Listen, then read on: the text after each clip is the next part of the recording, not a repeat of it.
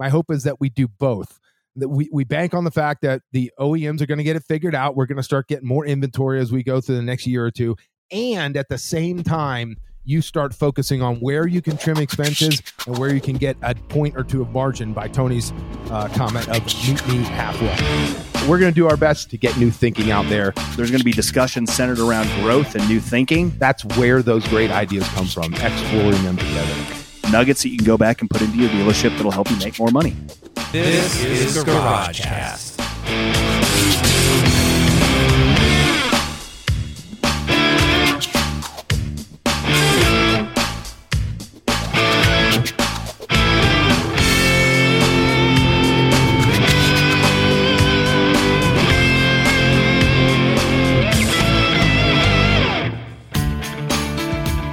Welcome to GarageCast episode number 80.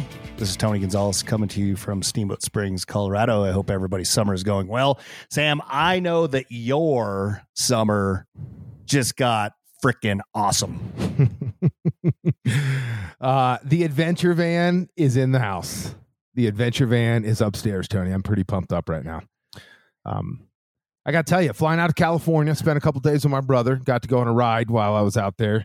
Put the bicycle in the back of the van, picked it up from Owl Vans. Shout out to Owl Vans out of California. They did great work accessorizing that bad boy. And then it dawned on me that because the van went straight from Winnebago to Owl Vans for them to do the accessory work, I never got the walk around of the vehicle. Tony, do you think there'd maybe be anything important on the vehicle that would require a walk around for somebody like me? Oh, yeah, just a few things for a vehicle that costs as much as a normal mortgage. Yes, that's probably something that would be important. Let me tell you what I don't know about this van. How to do the AC unit, how to fill the water tanks, how to use the sink, how to use the solar panels. I learned all about DEF, diesel exhaust fluid. That was a good time when I go to pick the van up and the guy's like, oh, make sure to check the DEF as you go across the country with this. What are you talking about? It's like there's a whole other gas tank that merges with your gas to be emissions compliant. Again, same question. What are you talking about, dude? So what do? I call you and I call Schoolie. I'm like, what the hell's DEF? You two diesel guys that shame me into figuring that out. So long story short, stopped in Salt Lake City and did some work with some of our clients out there out of Salt Lake City. Croft Marine, great to see those guys, and came on home. So great road trip. Very excited to get my daughter to read the manual so that I can then learn how to operate this giant van that's in the garage. Super pumped for you. Super pumped-ist for when I purchase a clean van used twice from one owner. It's going to be awesome years. In about a year. That's the over-under, 5 years. Okay, gang, you heard it. 5 years. There has to be some form of a bet coming out of this. 5 years, I give it 2 tops. But hey, you could prove me wrong and completely throw everything up on its head, but that is super cool. The van is amazing, guys. If you go look at the Winnebago Revel, on a Mercedes chassis, Sam FaceTime me and show me some pictures of things when he picked it up. Good God. I mean, the crap they're coming up with nowadays, it's amazing. Pretty trick, man. We're going to get some GC logos on the side, take it up and do some dirt biking and ATV and all kinds of good stuff. So they'll see it on social before too long here. Yeah. Okay. Hey man, let's get into one thing here before we get into our show, and everybody out there listening. Episode 80 is a show on absorption. And Sam and I got something to say, man, after we've been talking about this number for about the past year as such an important topic. But before we get there, we want to hit you up with a little bit of some pre-ideas of a podcast that we're planning for about the end of August. And that is, we've had several people reach out to us and say, hey, man, it'd be cool if you guys took some questions, right? And answer them on the spot and kind of engage with the people that listen to your podcast. Well, I've searched high and low for the software, which is amazing because, again, as you know, dude, you and I have done a podcast. You're sitting in Littleton, which is 200 miles away from Steamboat. And prime example, David Archbold. Yeah. He was in Vietnam, and we all sound, for the most part, like we're in the same room. So the software is amazing, but I cannot figure out how to make it in some way, shape, or form a call-in number, right? Where it'll come right to us. We pick a number and then we can take your call. So in lieu of that, Sam and I had this idea that here's what we're going to do for the next few weeks. Let's make it a 3-week initiative, and we're going to get our marketing gal out there to put this on our social media pages, Facebook and Instagram, and I'll put some of it on LinkedIn. But for the next 3 weeks, we are going to field your questions. Now, what kind of questions could those be, Sam? Well, are you a vegetarian? Do you prefer steak? And if so, is it medium or medium well? Things like that. I like that. Those are good ones. I'll answer those all day. Mostly it's stuff that comes out of the composite, and something we're touching on today, right? So absorption would be one of them, or what's my margin, or what's my payroll as a percentage of sales coming out of the pro shop for the marine dealers out there. Yeah. Specific pieces of the composite that always come up during our composite reviews, but we're just like, why don't we tackle those as a topic on the podcast? And Tony, that really opens up the spectrum to conversations that you and I have had about what does the format of the podcast ultimately look like as we continue to roll forward. We started this thing off, as we've said many times, not really knowing where it was going. COVID hit, and we decided to gather as much information as we could and spit it back out to you guys while COVID was there. We've certainly had our fair share of CEOs and presidents of companies that we've interviewed, and along with rock stars, lead singers, Harley aficionados along the way. And I think we're looking for the right blend of how much content and training we need to put forth, as well as interviewing some of these very smart people that we have. So this is one of those ways that we're going to test the waters and see what happens with you guys submitting questions to us. Tony, where do they submit that question to? info@garagecomposites.com. Don't put it on our social media page. Don't email it to Sam or myself directly. info@garagecomposites.com. We're going to compile those. No question. Remember, Sam, there are no dumb questions. There's just dumb people that ask questions, right? Yeah, there's a lot of those people. Yes, no dumb questions. But seriously, what should we be charging for dock fee? What do you see people out there doing? Where do you see the industries going? Any question that you want to throw at us, we may or may not answer it, but we'll try our hardest to get that in there. And if that's one episode, we'll do one. If we have 6 episodes that we can shoot off of questions, we'll do 6. So info@garagecomposites.com. Yeah, I tell you, I think that will really guide the previous question, which was kind of the format moving forward and what do you guys want to see on the podcast? Because your question may be, what's the future of the semiconductor business and therefore our inventory supply? And you know what? We're going to get somebody on here who can speak to semiconductors. So based off of your questions, we may or may not pull on someone far more educated than the Sam and Tony show. How about that? Yeah. And, in the spirit of what you just said, listen, if there's somebody out there in any industry that is interesting to talk to, that is a good listen, that's super smart, that's a visionary, or that, man, I just want to hear what they have to say. They don't have to be in these industries. info@garagecomposites.com. Let us know.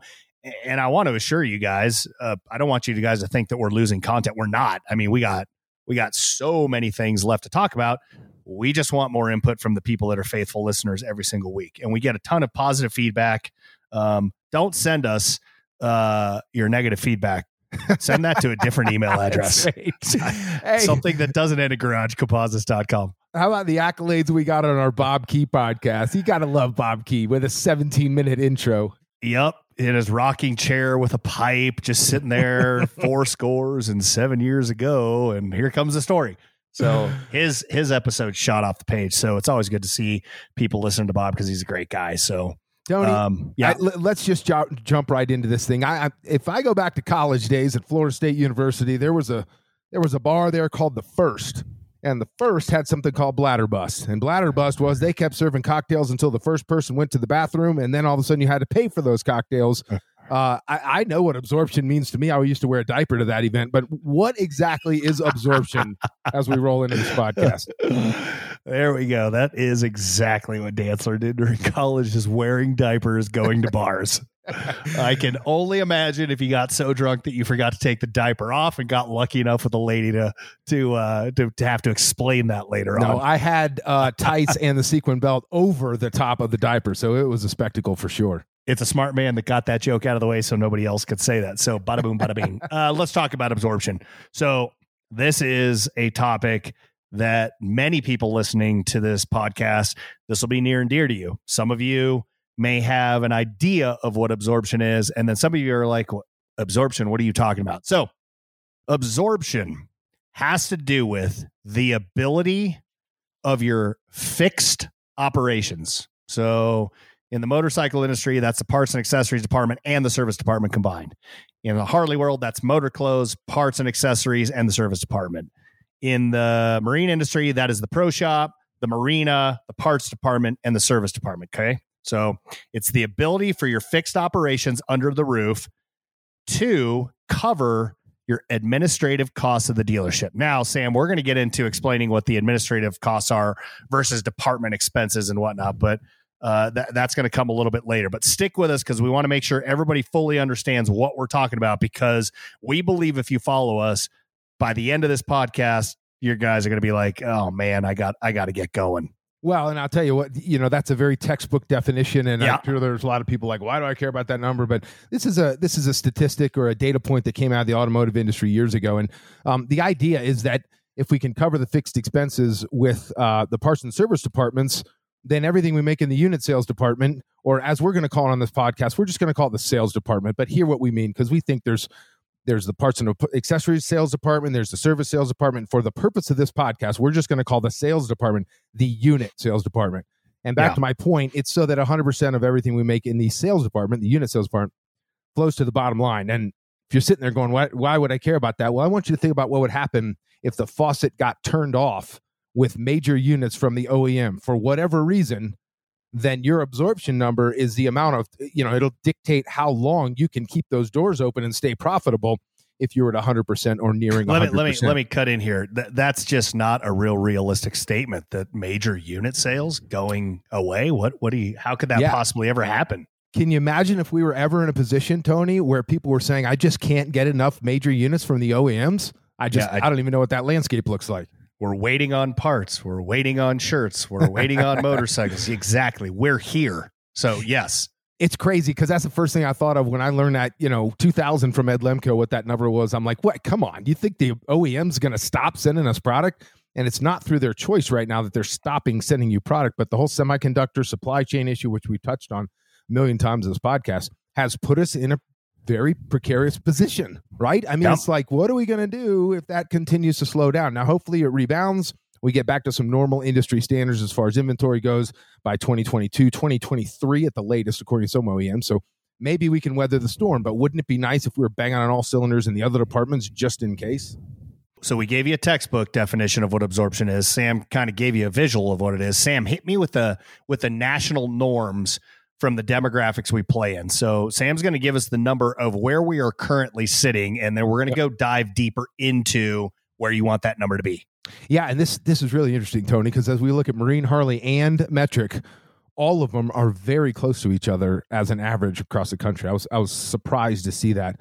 We're sitting at 62.9% in Metric, right? So 62.9% of everything you make in, well, I'm going to let you explain that a little bit deeper. Yeah.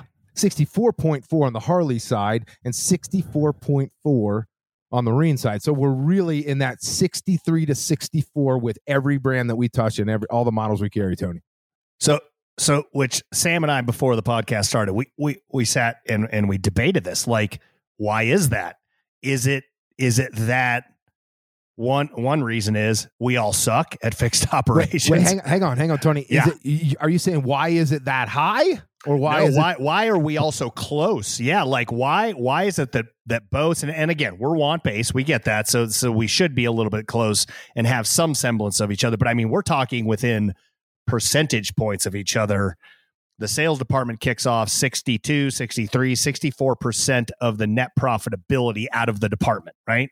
So we're going to get into that, but that's just crazy to me. Is it that we're all that bad, or is it just that that's how the numbers always are going to pan out? I don't know. What do you think?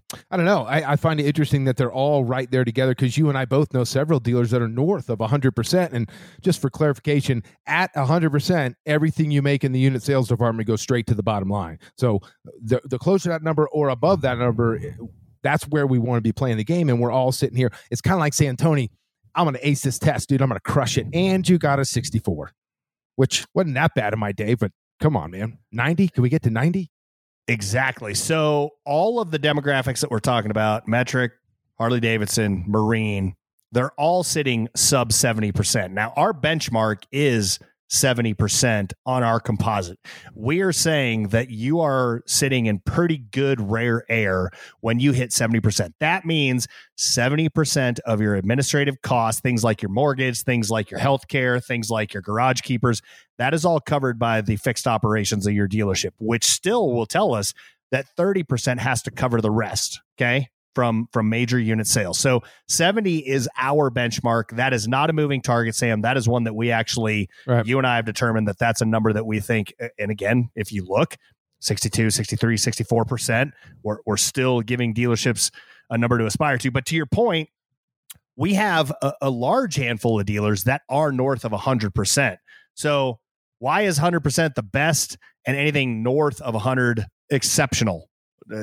It stands to reason that if most of the dollars in our dealership come from the sales department, if all that pours to the bottom line of the dealership, that is like a force multiplier. That means your fixed operations is taking care of most of the major expenses of your dealership, which is, God, that's a good day. Yeah. That's a good day for sure. And for comparison, if you're wondering what it was last year, it was almost 10 points lower, almost identically in the mid 50s for each category, 10 points lower. So good job. We're 10 points higher, but we're 10 points higher in a time when, you know, if you listen to the last several podcasts about the attention that isn't being paid to the parts and accessories department as far as selling in those departments, as far as not paying off of line items per ticket or dollars per transaction, P&A per RO, things along those lines. And we'll get a little further into that, Tony. But at the point where we're 10 points higher with all of the revenue coming in, we should be able to cover some of these costs when unit sales are up as much as they are. I had this idea based off of what you just said, that we're 10 points higher this year. And I'm going to ask you a question because I'm skeptical. I know that's going to surprise you. I'm skeptical, but are we 10 points higher because we let some of our staff go? You know, COVID, we let some of that back end administrative staff go.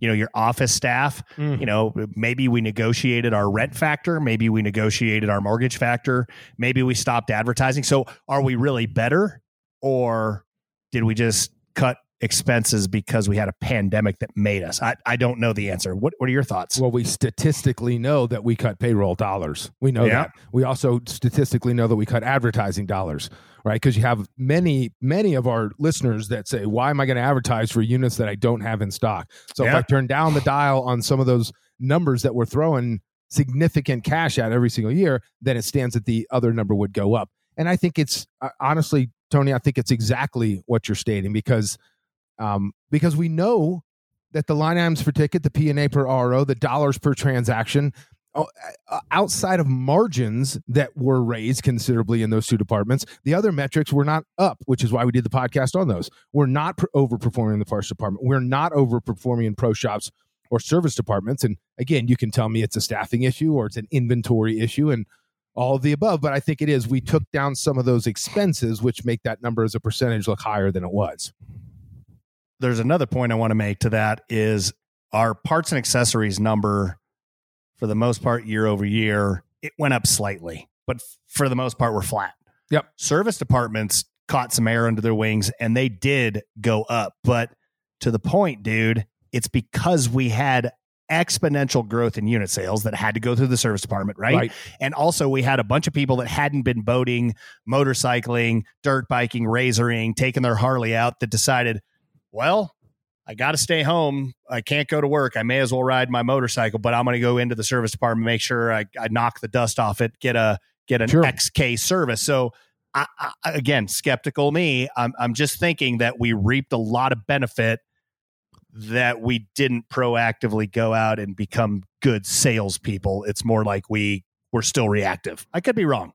I think you're right. And I think, you look at the automotive model, which I don't like to look at very often because it's a need-based industry, but they do such a good job in the service department and typically such a poor job in the unit sales department, but they're very good at the white glove service on the service side of the fence. And I just wonder if we would have reaped those same rewards that you're referring to and dialed it up as far as the experience created in the service department, what would that look like for absorption numbers? And that's some of our dealers to the point that are 90, 100, and 110% absorption. So, Tony, give us a little bit of a visual. So if I'm a visual guy, a picture guy, and I can't understand numbers, hit me with some kind of a visual to help me understand absorption and kind of how that flows to the bottom line.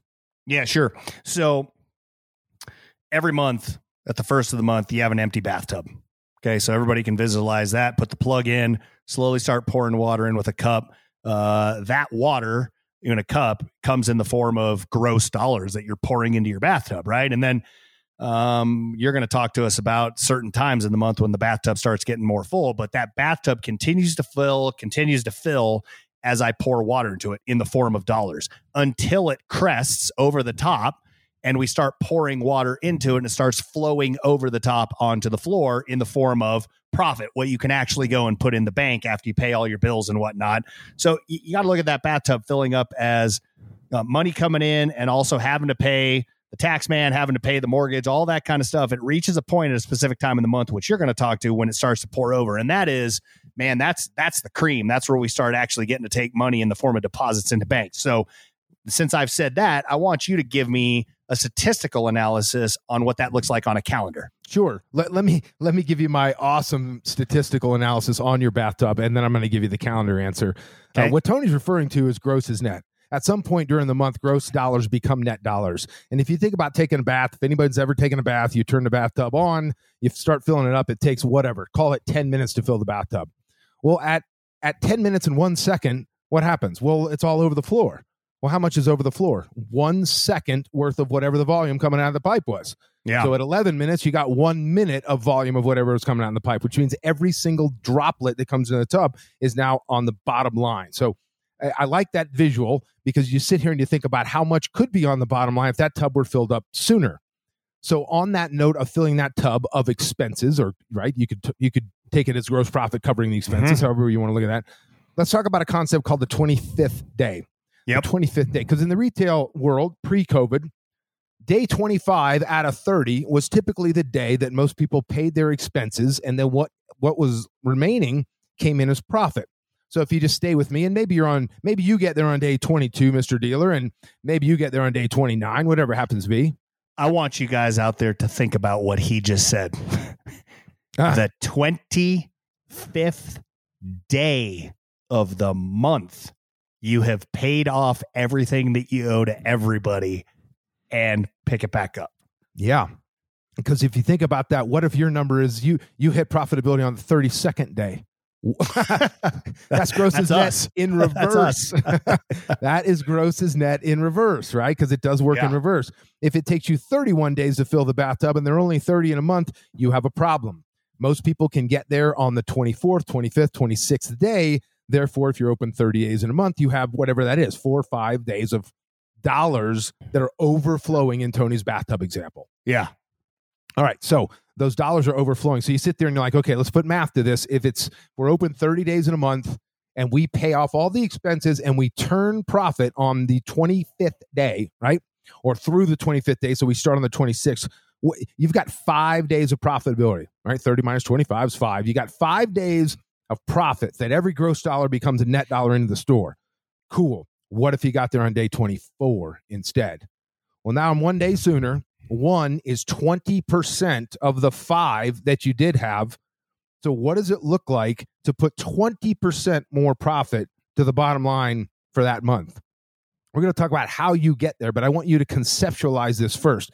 If you're lazy, if you don't have people paid off of their performance, note that I didn't say commission, I said their performance because there are a lot of ways to skin that cat.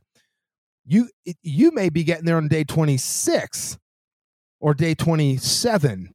And at the point where that bathtub example with how much water is on the bottom of the floor, when that's cut in half, think about how much more exponential work, how many more days in the year you have to work just to cover what we could have done had we hit it on 25 or even day 24. Absorption is a key measurement that helps us fill that bathtub up sooner in the month so that we can have exponentially more gross profit to the bottom line at the end of the month. It's funny when I try and explain this concept to, front end workers or department managers, and, you're talking 25th, or I say sometimes it happens the 26th, God forbid the 27th, sometime the 24th, and sometimes the 23rd. When you're talking about departments that can kick off $800,000, $900,000, $1 million, $1.2 million, and you start talking about 20% more you're talking big numbers to the bottom line. So sure. This is a force multiplier when we talk about this. Well, here's I always try to put it in terms of the person listening. So if I'm talking to frontline staff, the question is, are you cool with 20% more in your paycheck this month? Okay.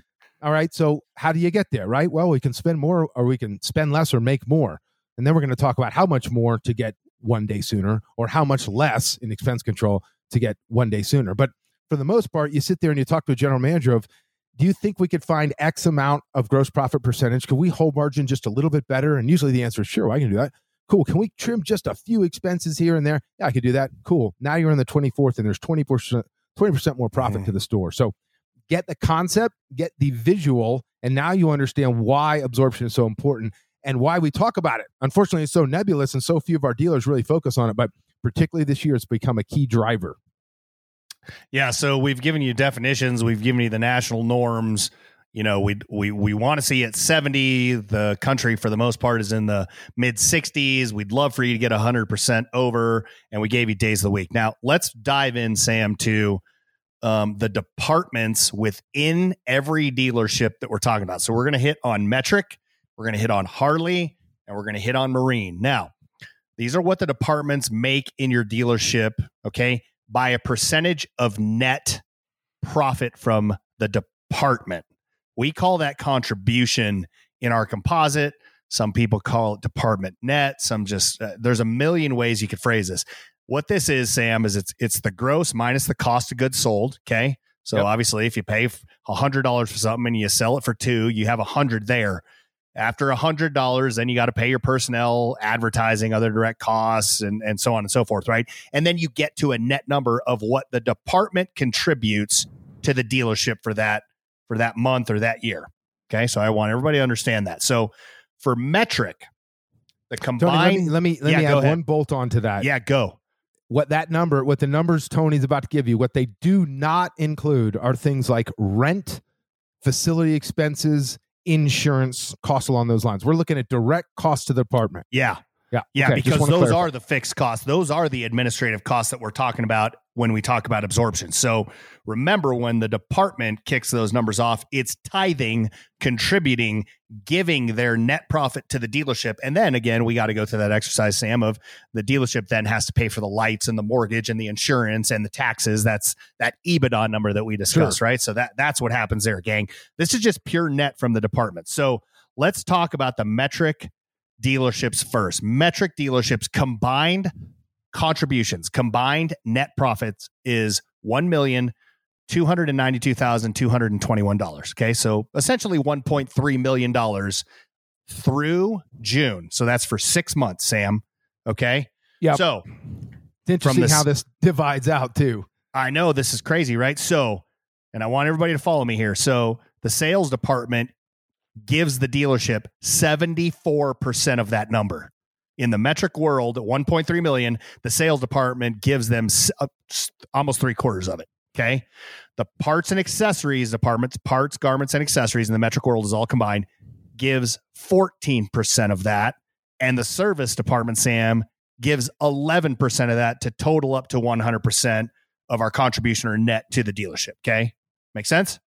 Makes total sense. So the sales department's responsible for, or based on the result, 74% of the total dollars in that department, right? So if you've heard the phrase, the money's in the metal, not middle, metal, that is where that's coming from. And what's interesting is how close Harley mirrors that. So we'll give you Harley, Tony, and then you can give Marine. Harley department, sales department, major unit sales, 73%. So give him the number. Now give him the full profit, that number. Yeah. So just shy of 2 million. So 1.991, $1,991,000 of contribution. So the sales department, what's left, the department net throwing towards the total dollars coming into the store, they contributed $1,991,000, of which 73% of that number came from the sales department.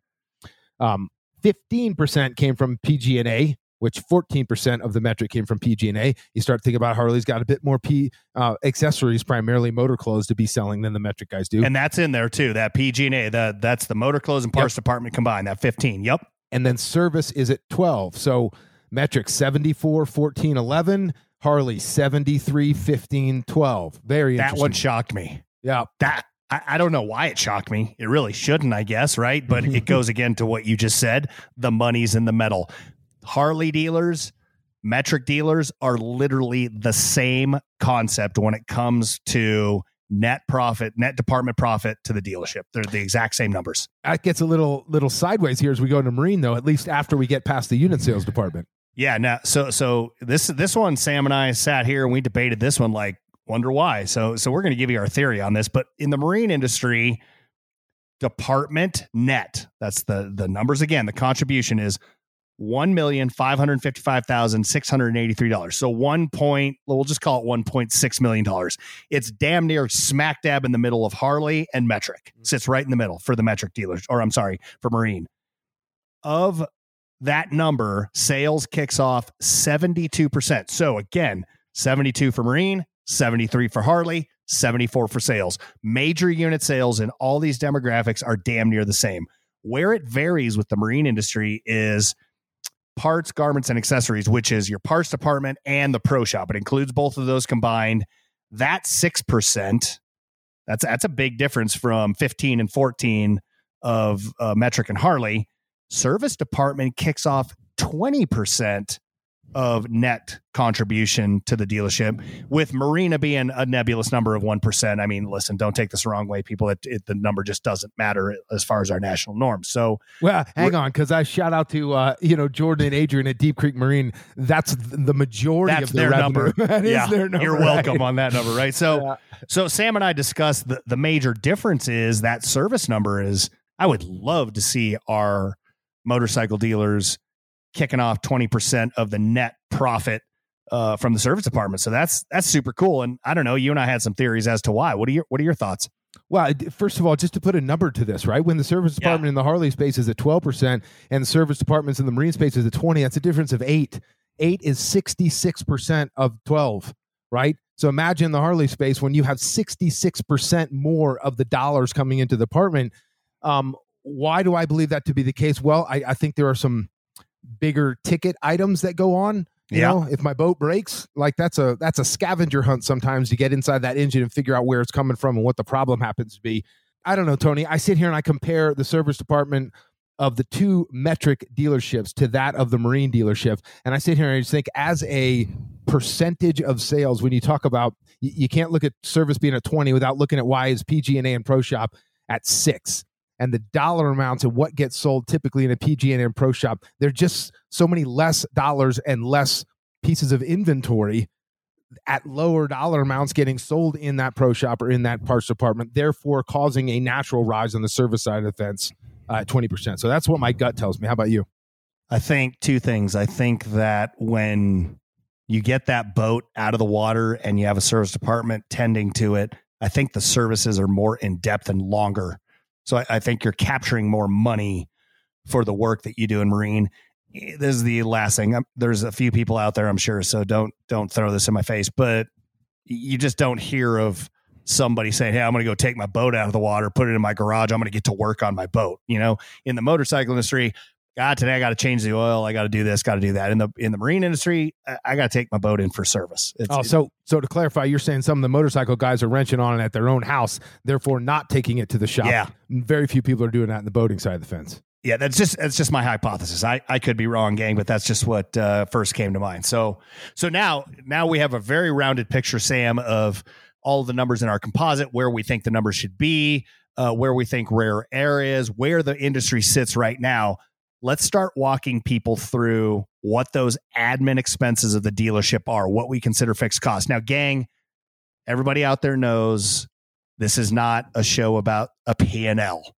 This is not a show about a balance sheet. This is not a show about your GL. This is literally, we take pride in our composite as being something that explains behaviors. It's super distilled, and we live by the cornerstone of that. But we want to make sure that you know what it is that we're saying that you should cover. Hit them with some of those, Sam, and I'll follow up on the back end of it. Yeah, and right before I do, I'm just going to remind you of what those absorption numbers are through June of this year. Metric Industry 62.9, Harley 64.4, and Marine 64.4, right? That means we're covering 64% of what I'm about to fire off at you, these expenses.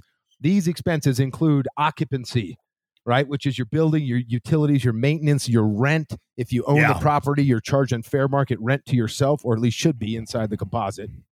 I'll give you one more, Tony. Company insurance. That's obviously your garage keeper's insurance and your health insurance. And if you're sitting there going, why, we distribute this as a percentage of square footage. That's great for P&L. This is not a P&L. This is a manager's report. So if you're paying your sales department off of the contribution line and you're hitting your sales manager with a percent of the electric bill or the garage keepers, or your overinflated rent because you're paying yourself rent, you're going to have a very disinterested sales manager. So we reserve that for the back end page, which is the admin expenses. Hit me with a couple more, Tony. Administrative costs, things like vehicles, policy, office supplies. There's a million things that fall into administrative to keep a business up and running, light bulbs, yada, yada, yada.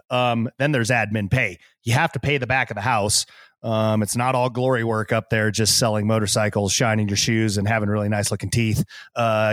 Well, I guess I'm not suggesting that people in the back of the house have bad teeth, but yeah, you better walk that back, dude. Right, exactly. So admin pay is controller, assistants, secretaries, all the administrative pay that goes in there. And then round us out with the last two, Sam. Yeah, and advertising would be non-departmental advertising, right? We call it other advertising. So anything not assigned to a specific department. You have some dealers that assign all of the advertising to the major unit sales department because they think ultimately that's our goal, is to sell a major unit. Some actually have parts, if you're going to advertise for a GoPro or a new surfboard or whatever, that would be department specific. And then any other advertising would go in that last bucket. And the last cost would be an other cost, which is meant to be nebulous, right? It's just kind of, if I can't assign that cost, look, if a motorcycle falls off a lift because the service department is wrenching on it and didn't tighten the lift, well, that is a direct cost to the service department. But any cost not directly assigned to a department, this would be the catch-all for that category. For the GMs, owners out there, and the department managers, if you are having a hard time understanding what we're talking about, pull out a composite. If you do our composite input, or if you're part of our 20 club. If you are not, go sign up right now. That was a shameless, awesome plug. Right? That was good. No, if you're not, then really what it is I just want you to see that the net profit of the department, and then I just take those costs that we just talked about, add up those costs, divide it by the net profit numbers that we talked about, and you're going to get a percentage number. And that is obviously in the industries anywhere from 62 to 65% sitting right now. So we've given you all the numbers of what is entailed in absorption. I was just running some quick math in my head here, and I was just like, well, hang on. What's all that add up to, right? We got occupancy, company insurance, admin pay, advertising, and other costs.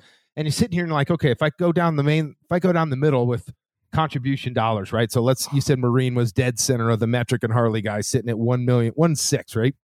Yeah. If I look at 1.6 and say that is 64.4% of the total number, well, the total number is $2,539,000.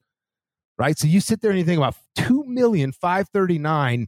We're getting 64% of that from the departments we're offsetting 64% of that with our department contribution. Think about what that does if we can get that to 74 or 84 with the bathtub example, Tony. Think about how much we're going to have to call ServPro like it didn't even happen because we got too much damn gross profit spilling out all over the place.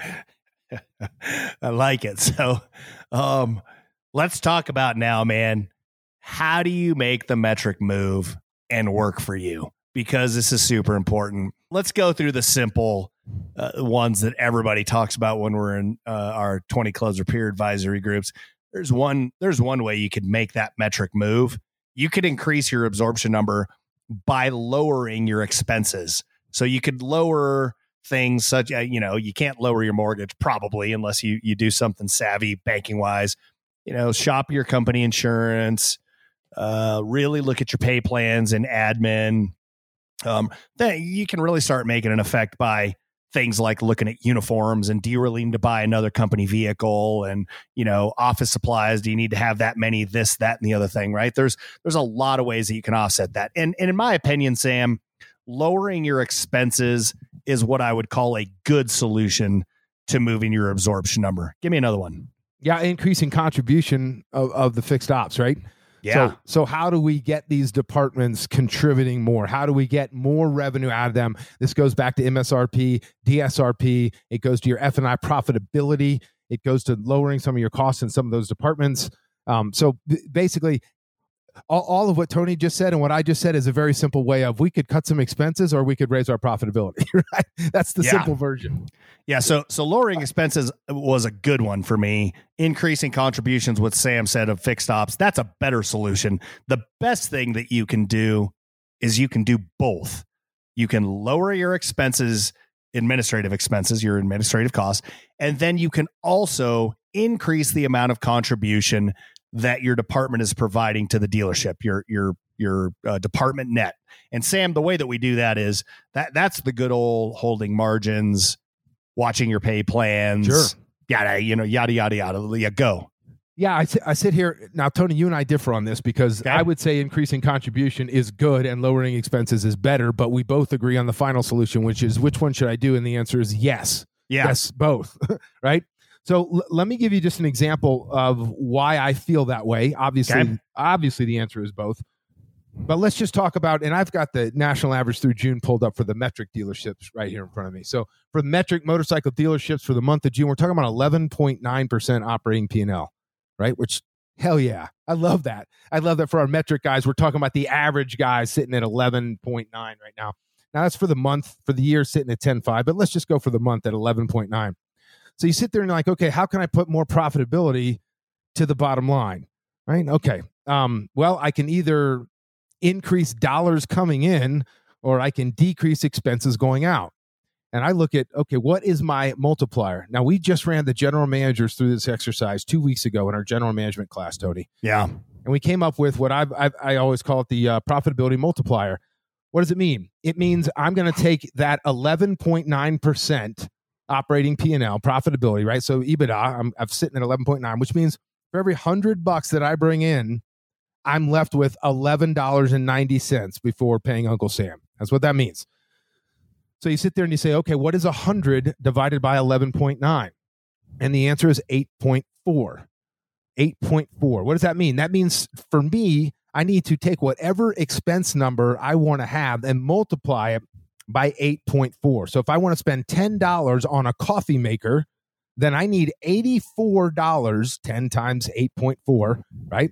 I need 84 inbound incremental dollars to pay for that $10 coffee maker if I'm sitting at 11.9%. You follow me on the math there, Tony? I do. And I want to give the why behind that, gang, is because anything that you bring into a business has personal costs attached to it, has lawyers' fees, it has healthcare attached to it. There's nothing simple about bringing in $1 into a dealership. It always is attached with the cost of doing business. So, yeah. Well, the cost of doing business, I'm just looking at the profitability of the store. This is simple math that says that 11.9% operating gross profit, that means your multiplier is 8.9%. So if I want 15 grand for fill in the blank to carry a new helmet line in the accessories department, there's two ways I can come up with that. I can either find $15,000, right, which would go in as an expense, or I could generate, okay, well, what's $15,000 times my multiplier of 8.4? And the answer is, hear this, gang, $126,000 of inbound incremental sales on top of what we're already selling. I can either pay for that line of helmets at $15,000 with 126 grand in sales, or I can pay, or I can shell out $15. And so you sit there and you're like, well, which is easier, saving $1 or making 8.4, my multiplier? Yeah, I'm going to give you one of these. For that, I'm going to give you one of these. I love that we have sound effects that I still don't know how to use on this thing. It's kind of like my diesel exhaust fluid. I still that's incredible when you put it to anybody that way, right? And so that's awesome that we did that exercise.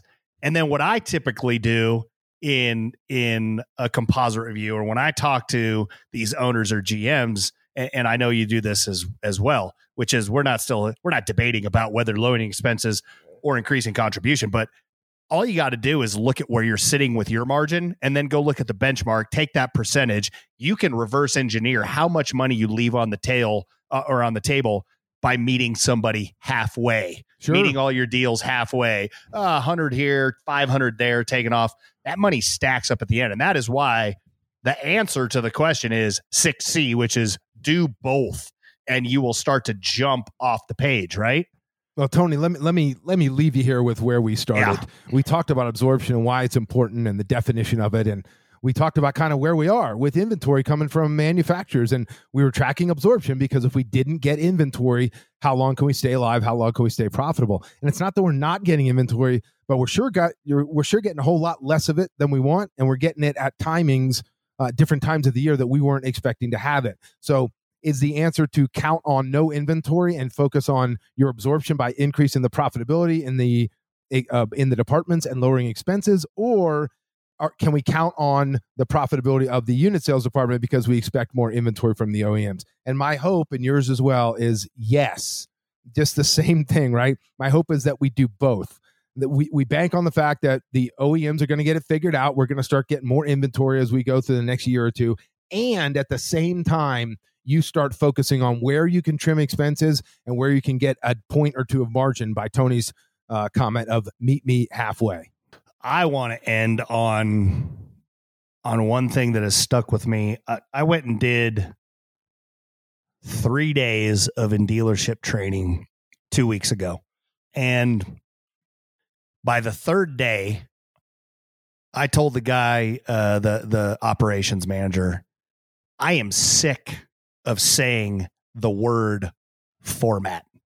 Sick of it. I'm sick and tired of saying the word because it's almost as if it's losing its value, people. So I don't care what you call it, but when I was going through doing some training with F&I, doing some training in service, I did some training with the parts departments, I am finding an epidemic, Sam, of order taking still to this day.